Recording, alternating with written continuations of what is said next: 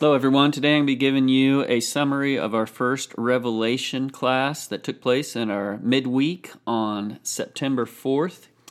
And today what we're going to be discussing, this will definitely be a summary, and I'll be discussing the background of Revelation. First of all, Revelation was written by the Apostle John. That is pretty much universally accepted. He's the author. And it was written in the late 1st century. And that will become important as we study through Revelation because of the culture and the times. Domitian was the emperor of Rome at the time, and he was a major persecutor of the church and made Rome the same.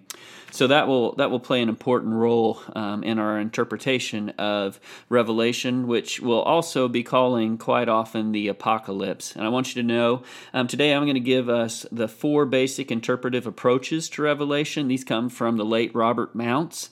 And everyone who comes to a study of Revelation, because Revelation is so much different because it's prophecy, and some of it, depending upon your perspective, is unfulfilled prophecy at this point. Everybody comes to Revelation with a little bit different approach, but all of those approaches will usually fall into one of these 4 categories, or a combination of 1 or 2 or maybe 3 or even all 4 categories. So we'll begin with that. Number 1, the first interpretive approach to Revelation is the preterist approach, the preterist interpretive approach. Basically, that comes to Revelation with this idea that everything written in Revelation has already happened. And you got to remember, at this time, Domitian was, as we said, the emperor of Rome. Emperor worship was a big deal in Rome. The emperors very much wanted their people to worship them. Rome was considered very much evil, the Antichrist, if you will. The positives from this interpretive approach of preterist is it takes into account the plight of the first century church. The first century church was very, very much, especially late first century, was very much persecuted, and it takes that into account. And the other positive about this approach is major prophecy is fulfilled from the Apocalypse, or from Revelation, was fulfilled with the fall of Jerusalem. Or the fall of Rome. The fall of Jerusalem was in AD 70. The fall of Rome was in AD 476. So this approach says that most of what we see, all of what we see, in fact, in Revelation had already happened. And again, they see that in the fall of Jerusalem or the fall of Rome. Now, those are the positives with this interpretive approach. The negative is the latter part of Revelation, or the Apocalypse, was never achieved. As we know, that the great part of Revelation for us as followers of Jesus is we win. I mean, Jesus comes back, there is great victory, and if it's already all taken place, then that never happened, and it was never achieved. So that is the first approach. The second approach is the historicist interpretation. This basically says that the interpreter of Revelation, which that's what we are reading it and we're interpreting it. Everything that we read in Revelation leads up to the time of the interpreter. In other words, this is the idea that, say, Charlemagne or Mussolini or Stalin or Hitler, they are the axis of evil. They are the Antichrist. And the Antichrist comes into the life of the interpreter according to their culture, their time, their period of time.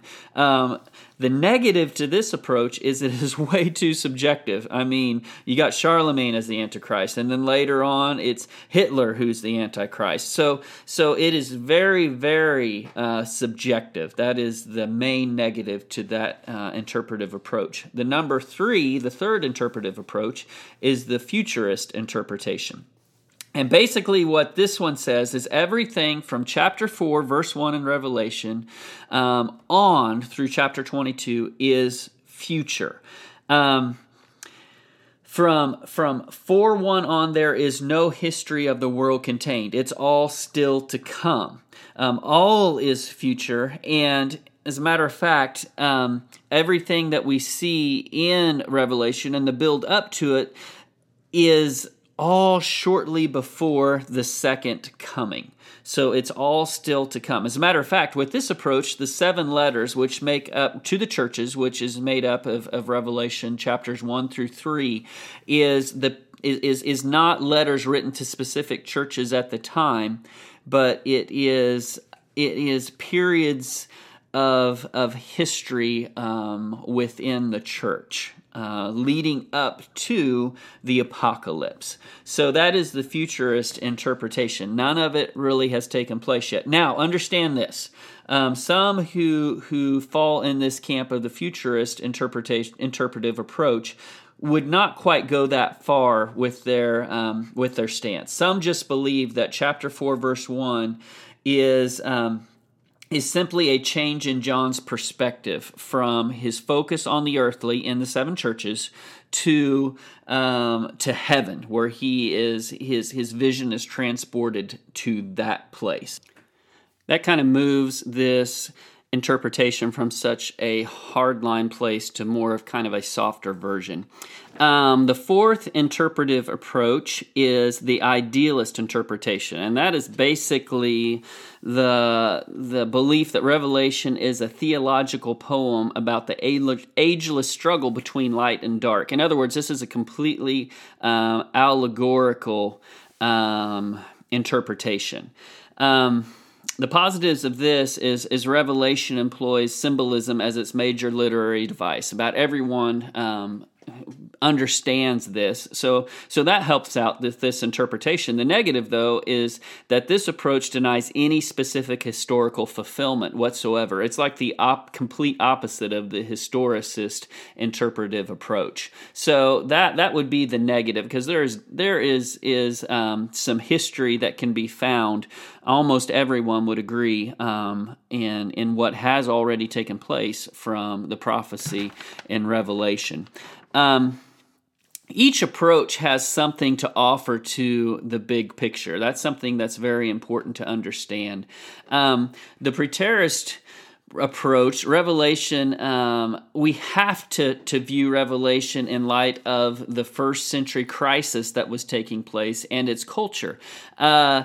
So that is what is really good about the preterist approach. It takes that into account in its interpretation. In other words, from the crisis that was taking place, because it was a very difficult time in church history and in the culture, the people of that culture would not understand anything about Apache helicopters or nuclear bombs being read into the apocalypse from John's writing.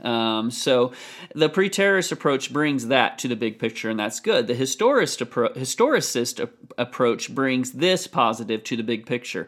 Major crises in human history are some of the fulfillment of the apocalypse. That is very much true, and that is something that the historicist approach brings to the big picture.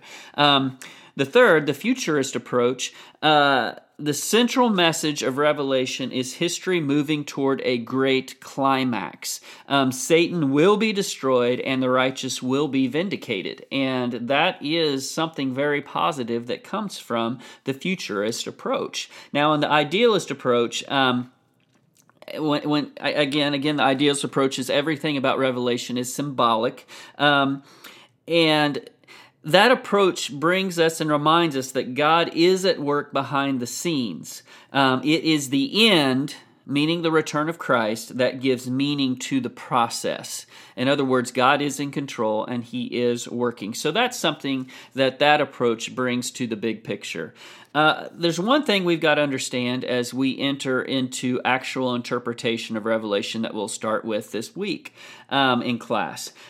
We have to understand that every one of us will lean more into one of these approaches than the other. I'm guessing that many of us will probably come at Revelation with our feet squarely planted in at least two of these approaches. As I said in Wednesday night in class, some people will have a hand in each one and a foot in each one and be playing Twister, and bring a little bit of every approach with them. And the thing we have to understand about that is our approach might even change a little bit before we're done, and that's okay. And it is also okay that we come to Revelation with different approaches and maybe even leave Revelation somewhat with different interpretations. It is so much different than approaching other parts of the Old Testament, which a lot of that is fulfilled prophecy, and the New Testament, which a lot of it is instructive for us, because a lot of Revelation is unfulfilled prophecy. It has not happened yet. So, the way we come to it, if we come to it with a little bit different approach, that's okay. Just so that everybody knows, we hope you can make it this coming Wednesday night. Our next class will be Wednesday night at 7 o'clock. We'll have a meal at 6 o'clock.